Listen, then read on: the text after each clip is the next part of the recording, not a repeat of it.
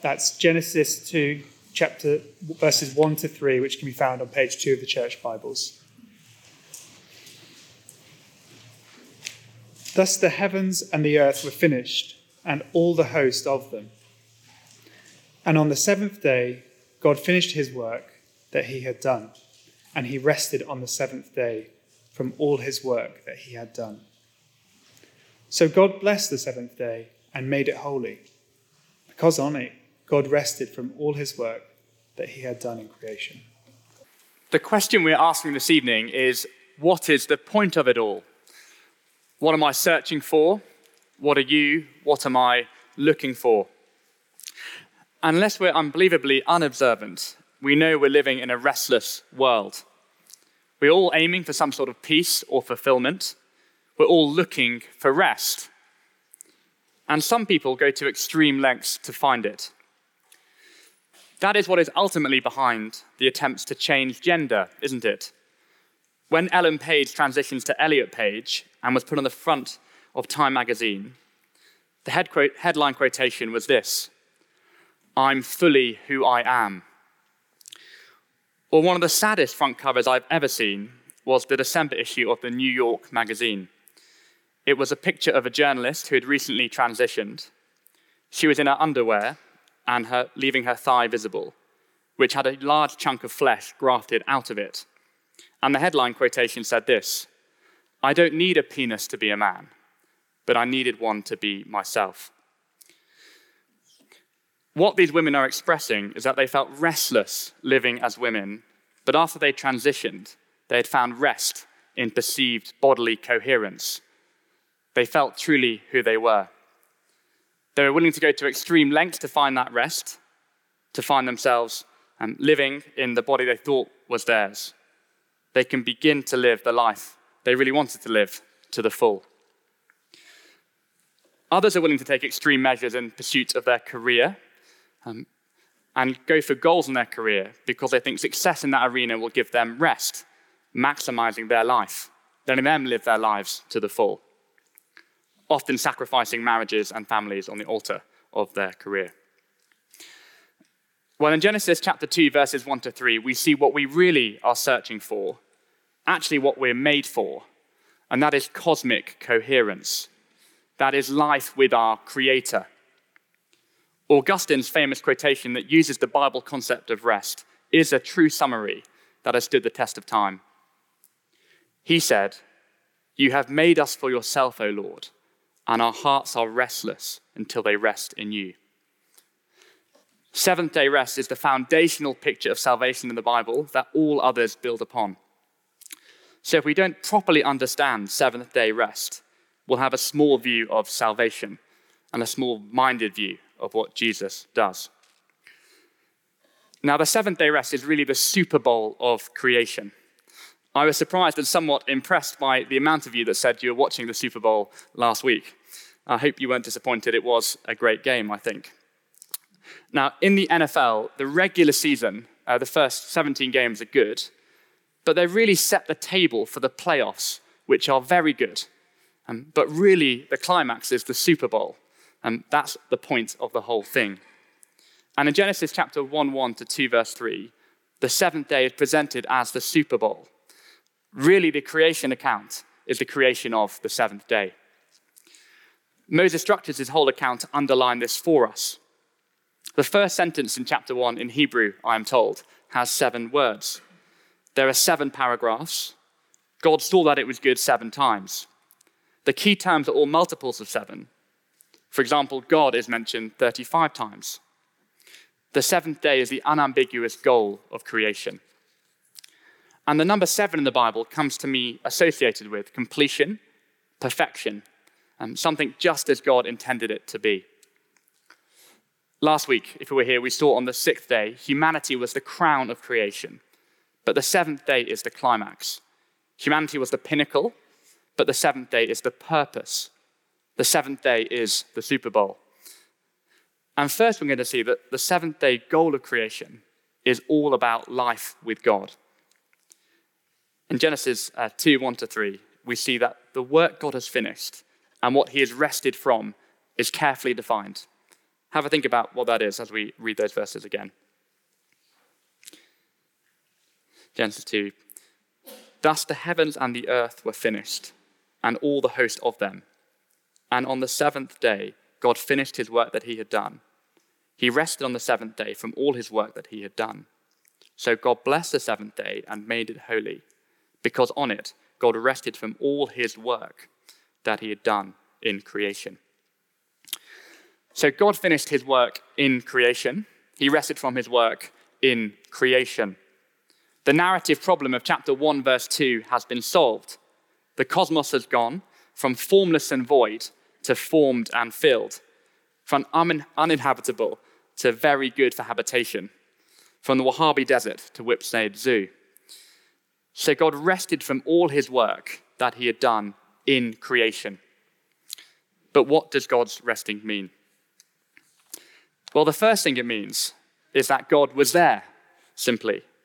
He rested, or he took up his residence in creation on the seventh day. When Moses would later go on to build the tabernacle, which is a sort of doll's house model of creation, or actually broken creation, as distance from God and the need for atonement is built into it. And that whole process is described in a way that deliberately mimics the creation of the cosmos. And the account ends in the same way. It says in Exodus chapter 40, verse 33, Moses finished the work. And then immediately in verse 34, then the cloud covered the tent of meeting, and the glory of the Lord filled the tabernacle. The finished work of the model of creation resulted in God resting himself there, just as the finished work of the real creation ended up with God resting himself there. This is also how the remainder of the Bible understands God's rest. For example, in Psalm 132, God says, "This is my resting place forever. Here I will dwell, for I have desired it." Where God rests is where God dwells, where he makes himself especially known. When God finished his work of creation, he rested on the Sabbath. In Genesis 3, that's pictured as God walking in the garden. But being present and resting in the Bible is not a Saturday morning stroll or a sofa Netflix binge. It is about when things have resolved and been settled down and getting on with the normal operation of things. Later in Deuteronomy, Moses talks about rest like this. He says, God gives you rest from all your enemies around so that you live in peace. Rest means you can get on with life. In the case of Genesis 2, the formlessness and voidness has been resolved. And running the world in normal operations is what God gets on to do. It isn't deism, God's disengagement from responsibilities after creation, but engagement without obstacles. God's rest on the Sabbath is a bit like the president taking up his residence in the White House. The work of winning the election is over, but the work of governing has just begun. As Joe Biden tweeted on the 20th of January 2021, Inauguration Day, "Now the real work begins, folks." On the seventh day, God gets on with the purposes for which he created creation for. And we saw those on the sixth day, and we saw what they were then. It was all about prospering of life for his glory. And amazingly, he does that in partnership with humanity. Under his command and in relationship with him, he placed man in creation to be fruitful and multiply and to fill the earth with his image. But they haven't had much opportunity to do that yet. And the seventh day is the starting gun for that activity. It lights the touch paper of God's governing program for the world. And I think we need to notice one very important difference between day 1 to 6 and day 7, apart from the lack of creating. What do you think is the next most noticeable omission from day 7? Have a look down for a moment.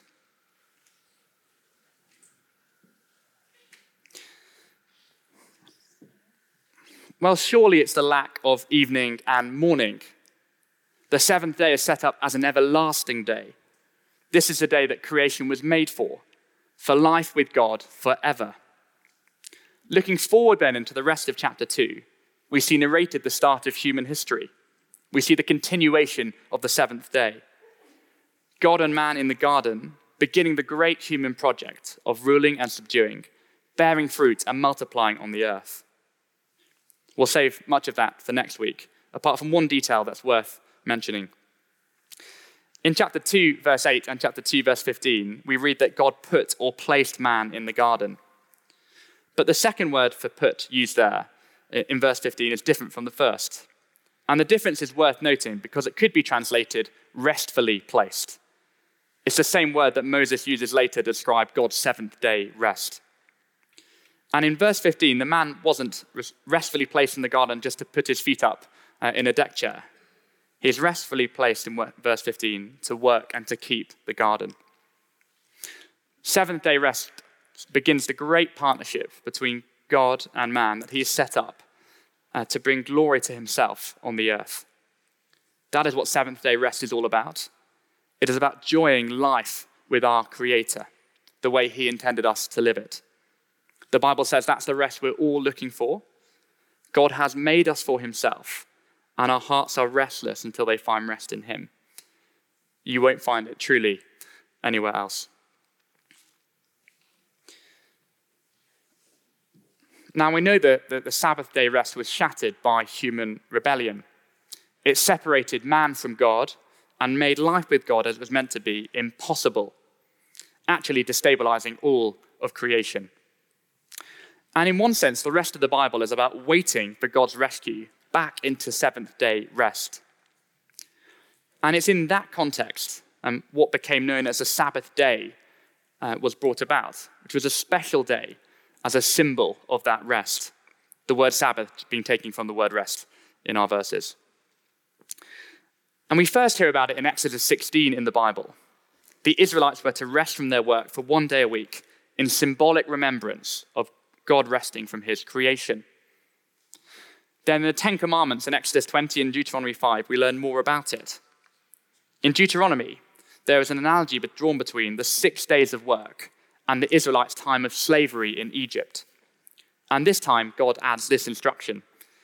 He says in verse 15, "You shall remember that you were a slave in the land of Egypt, and the Lord your God brought you out from there with a mighty hand and an outstretched arm. Therefore, the Lord your God commands you to keep the Sabbath." The seventh-day rest is paralleled with the seventh-day rescue. There is a fundamental continuity between the two. Rest was about life with God, and God rescuing his people was about rescuing them for life with him. The goal of creating humankind to start with, and the goal of creating the nation of Israel was the same, that they would enjoy life with God, bearing fruit and multiplying for his glory. Now, we don't have time to do a big history of Israel's rest, but in short, they never reached their potential. God gave Israel pockets of rest, but when things got good, they collectively abandoned God, and they were plunged back into restlessness again. And it's just worth seeing that as we reach the later prophets in the Bible, the focus of the Sabbath has shifted from a future hope to a future hope beyond the Old Testament. The Sabbath became a picture of hope for perfect life with God that he'd bring about in the future, like it was at the beginning. The prophet Isaiah looks forward to this new creation, which God himself will bring to fix and restore the restless world. He says, "For as the new heavens and the new earth that I make shall remain before me, says the Lord, so shall your offspring and your name remain, from new moon to new moon, and from Sabbath to Sabbath. All flesh shall come to worship before me, declares the Lord." The point is that every day will be like a Sabbath day. Every day will be like Genesis 2, 1-3. There will be an everlasting seventh-day existence once again. The Sabbath hope the Old Testament leaves us with is the Sabbath of a symbolic shadow of the future that is to come.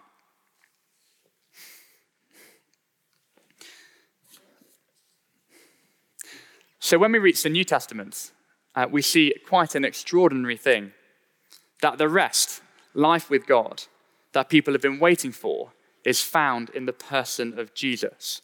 It becomes life with Jesus. Famously, as we've heard already this evening, Jesus says, "Come to me, all who labor and are heavy laden, and I will give you rest. Now we know that rest is pregnant with meaning, not just because of how it's used in the Old Testament, but because what Jesus goes on to do next. On the Sabbath, Jesus' disciples are accused of breaking the Sabbath law by picking heads of grain. Now, many of us will be familiar with that passage from studying it in RML Mark, and I'm sorry for the next minute or so if you haven't done that recently. But I think that Bible study reveals something in some of us of our instinctive Pharisee-likeness. It reveals our small-mindedness sometimes about the salvation Jesus is bringing. It certainly revealed my small-mindedness in the past. And I don't know if you can remember your study from this year or recent years, but I've been in plenty where people get het up about the minutiae of the law, where the disciples were really breaking the law on the Sabbath or not by picking heads of grain, even saying sometimes that Jesus is being a bit harsh in what he says. But when we read the Gospels, the question is, are we joking? Jesus has been going around Galilee performing life-giving miracles, the hope of God, and we're stuck in the law library. Jesus could get in a legal dispute here, but he doesn't. He ends the confrontation by saying he is the Lord of the Sabbath. The Lord of the Sabbath day is standing in their midst. He is bringing about the true rest that the Sabbath pointed towards. And then he proves it again. He goes into the synagogue and he does an archetypal Sabbath work of God. He restores a man's withered hand with a word, restoring the image of God in him and giving him life. Jesus is the one finally bringing about God's Sabbath rest, bringing restored life with God, not just for little me, but for the whole world. The point is made just as clearly in John's Gospel, where Jesus is shown to be the one bringing about full-blooded life that the Sabbath rest pointed towards. John frames his Gospel in creation, starting like Genesis with these words, "In the beginning." And Jesus is presented as the great seventh-day fulfillment. In the first week of John's Gospel, just for example, he is the seventh man the woman meets at the well, who lays down the seventh water jar at his feet. He meets her at the 6th hour and tells her there's an hour come and is now here, the 7th hour, when you will worship in spirit and truth. He heals the centurion's son at the 7th hour. And on the Sabbath day, in chapter 5, verse 8, he performs another life-giving Sabbath miracle, healing the lame man. John couldn't do much more to show us that this guy, this Jesus, is here to fulfill all the Sabbath was pointing towards. Jesus goes on the Sabbath day to say that my Father is working until now, and I am working. This is the new creation work of God, remaking and restoring creation to its intended purposes. 3 times he says he'll finish or complete the work his Father has given him to do. And he accomplishes it in his great 7th sign, his lifting up, his death and resurrection, ultimately to the right hand of God. And here's a bit of a spoiler for the RML Mark Cross Weekend coming up next week. The crucifixion narrative in John begins in the garden. At the 6th hour, the man, the king, is brought before Pilate. And on the cross, Jesus cries out in language reminiscent of Genesis 2, "It is finished." Through his death on the cross, he completed or accomplished the new creation work of his Father. In the first creation, the obstacle to life was in the inhabitability of the world. In the new creation work of the cross, the obstacles that have to be overcome for true life include our sin, satisfying God's wrath, and Satan. But because of Jesus' finished new creation work on the cross in John 19, in John 20, we start a new creation week. In the garden with Jesus, the new gardener, who is risen to indestructible life. In his death and resurrection, then, Jesus has made possible life with him for us, showing even now, as we wait for the full new creation, spiritually, we are back in the garden on the 7th day. From then on, life with Jesus, every day is a Sabbath day. Every day is a spiritual Super Bowl. because every day we can live life with him. And if we know Jesus, that's quite something, isn't it? I don't know what stands out for you today of knowing the rest that Jesus brings. Or if you're not following Jesus here this evening, why not ask the person next to you afterwards what stands out for them? But forgiveness, just for example, is a big thing, isn't it? Knowing you're forgiven, knowing that I'm forgiven, given what I've said and done and the way I've treated Jesus, knowing I'm forgiven does bring a remarkable peace, no matter what I face day to day. There's many, many other things, but life with Jesus now does bring real rest. And there is another striking parallel between the seventh-day finished work of God in Genesis 2 and the finished work of Jesus in the Gospels. Now rest is achieved, meaningful, lasting work in partnership with him can begin. So just like God finished work in creation was only really the beginning of humanity's partnership with him in his great project, so Jesus' finished new creation work is only the beginning of our ability to partner him in his new creation project. If your Bible's still open, please turn to John chapter 20, verse 19. I think that's on page 1093. 1093.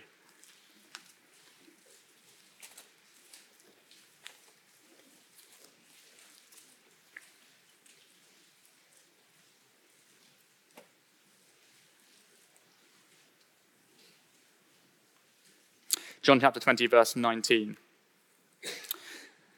On the evening of that day, the first day of the week, the doors being locked where the disciples were for fear of the Jews, Jesus came and stood among them and said to them, "Peace be with you." When he had said this, he showed them his hands and his side. Then the disciples were glad when they saw the Lord. Jesus said to them again, "Peace be with you. As the Father has sent me, even so I am sending you." And when he had said this, he breathed on them and said to them, "Receive the Holy Spirit. If you forgive the sins of any, they are forgiven them. If you withhold forgiveness from any, it is withheld." So as God breathed creation life into the first man in the garden, Jesus breathes new creation life into his disciples, and he empowers them to do his work. The forgiveness or non-forgiveness is as a result of what he sends his apostles to do in verse 21. He sends the apostles into the world to preach the gospel about him. And it's how people respond to the gospel is how they stand forgiven or unforgiven. And if we trust in Jesus, we also have his Spirit, and we can partner with him as we seek to share the gospel words of the apostles with others today. That is seventh day new creation work, and it can happen every day. And that's what many of us are planning to do next week, isn't it? We heard from Amber and Julio earlier. With our feeble efforts to share something about Jesus in the counting house down the road or in our front rooms or whatever it is. We're praying friends would respond to the gospel and want to find out more. Rest now looks like life with Jesus, with his presence, in partnership with him, with the potential of being part of his new creation project, which will last forever. Now, all of us will be aware that we haven't reached the fullness of new creation rest yet. Living in this world, we see much suffering and pain and turmoil. And living as new creation people in the old creation is not easy either. It's full of dangers and difficulties and distractions. But there is a rest that still remains, which we've been singing and hearing about this evening, when Jesus will return and wrap up history and bring in the new creation of the cosmos, a world without sin and sickness and suffering, where Jesus will wipe every tear from our eyes. And everyone who's received rest from him in this life will have that perfected in the next. That is the great work of God in the world. And as we conclude, I just want to challenge two small-minded views we can have of seventh-day rest. And the first small-minded view is of the Sabbath. When we fail to understand that Jesus is Lord of the Sabbath, that he brings about the Sabbath rest, that the Sabbath day was a symbol of, we can end up treating the Sabbath like the Pharisees, a set of rules to obey to please God. But Jesus, with him, we have already begun seventh-day life. I don't see any evidence in the New Testament that we're to observe a Sabbath like the Israelites did. Now, you would be stupid not to have a day off. And while work is still toil, there is wisdom in taking physical rest. But the true rest that the Sabbath was all about, rescue and life with God, has been achieved. Some Christians are convinced they are to still observe a Sabbath, and some of them are close friends of mine, and I live peaceably with them. But if they were to insist on me or other Christians keeping a Sabbath, then that becomes problematic. Paul says in Colossians 2 to the Colossians, "Let no one pass judgment on you in questions of food and drink, or with regard to a festival or a new moon or a Sabbath. These are a shadow of the things to come, but the substance belongs to Christ." Whatever we think about keeping the symbol, the substance belongs to Jesus. The Sabbath is about the life he brings, life with him. And if we insist on it, keeping it as a religious ritual today, we are being small-minded about Jesus, as the Pharisees were. The second is a small-minded view of the rest that is to come. And that's definitely something I can fall foul of. It is a view of heaven which is depicted in the Netflix program, The Good Place. Please don't hate me, this is going to be a massive spoiler. Eleanor is the main character. And after death, she finds herself in a heaven-like place called The Good Place. And she gets on pretty well there for 4 seasons. But at the end of season 4, in short, she reaches contentment. She's achieved everything she dreamt of achieving, and she decides to cease to exist. She sort of commits a heavenly suicide. Now that is a very small-minded view of heaven, because it's a very small-minded view of Jesus and his creation. If we just think about what we know about Jesus, what he's done for us, and all that he's made in the world, the immensity of it, the depth of it, the richness of it, the staggering places and people it would take lifetimes to see and experience just in this creation. Well, how much more amazing will it be in the perfected new creation with him? It will be more than our little pea brains can ever imagine. The goal of creation is perfected life with Jesus, and it will be well worth the wait. Let me lead us in prayer.